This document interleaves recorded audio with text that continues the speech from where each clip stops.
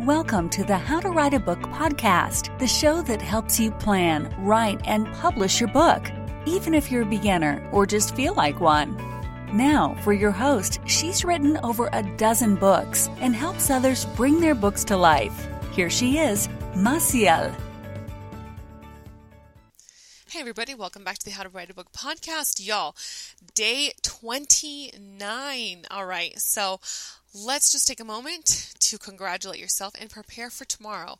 And why for tomorrow? Because it's just going to give you a moment of celebration, a moment of exhilaration. We're going to celebrate ourselves tomorrow. But today, I want to get you in the right mindset for tomorrow. So it's day 29. And, right now, this might be you where you're thinking, oh my gosh, I didn't write enough. I have so much more to write. I mean, even if I write for the next 8 hours straight, I'm not going to make my deadline and it's just going to suck, etc., etc. And oh man, I totally know what you mean. Like, having a pressure of a deadline can sometimes feel very daunting, but I'm here to remind you that you are showing up to your writing.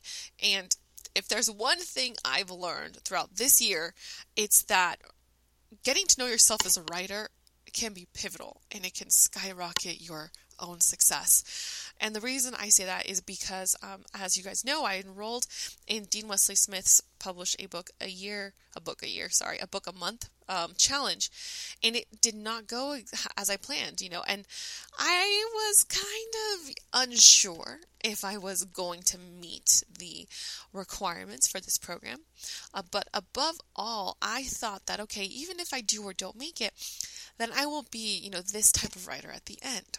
And that is not at all what happened. I had no idea that my mind would morph and change in such a way. And I realized that as I tried harder and harder, which was hard at first because you have a certain mileage at first, and then you start getting better and better at it. But as that time kept going, over the year of 2020, I realized that, what I had thought was my measure of success actually was entirely different and was something that would have been unfathomable to me in January, which is hilarious. I mean, I think of my mindset now and I realize that there was no way I could have made this jump to where I am today if I hadn't enrolled in that writing program.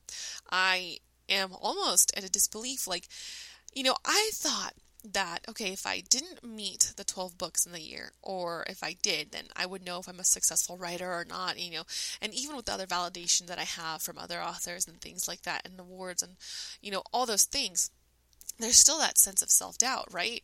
And I think a lot of us writers, we feel that, and that's what I'm here for. I'm here to help you through that. So when the ending of this program is coming near, and I took some time to journal, I realized that success was not at all how I had initially defined it. And instead, I've gotten to know myself as a writer, and because of that, I'm able to identify flags and milestones and blocks. And so what's really interesting here is that it's not to say that I don't run into writer's blocks anymore. I totally do. Now, there are definitely days where I don't want to face the blank page, and there are days when I look at my writing and I'm like, oh man, I can't even deal with this. But as I've grown to know myself as a writer, I've realized that these are really just, they're trying to trip me up. It's like those little demons of doubt that are trying to stick their way in front of me and trip me in the hallway. But now that I'm more experienced, I'm like, okay, I recognize what it is. And that was really important to me because I could make deadlines for other people. I could make deadlines for other writers and authors and publishers. But making a deadline for myself was an entirely different beast. And that's pivotal in this business. So all in all, to say that no matter where your writing journey is starting, keep track of yourself and celebrate yourself and have compassion towards yourself. Even if you're not exactly where you want to end up in a year from now or in a couple months from now, do take the time to acknowledge where you are, because it is absolutely fascinating how the human mind can expand and change and weave itself into something else entirely different that you never would have expected had you not gone on this journey. And I think that is some of the most beautiful blessings of all. It's knowing that your mind has expanded, bro. Like, you have taken a leap, and that creates a tool set in your mind that makes you a sharper, stronger writer for next year. All right, guys, thank you so much for joining us. And again, take the time to celebrate yourself, to honor your writing, to be like, yeah, bro, I'm a writer. Way to go. All right, so I'll see you tomorrow. Final day. Catch you on the other side. Bye. Hey there, writer. Thank you for listening to the How to Write a Book podcast with your host, Maciel Valenzuela. If you like the show, we'd be happy if you left a review. For more information on writing and the writer's life, go to www.themaciel.com. That's www.themassiel.com. We'll see you on the other side.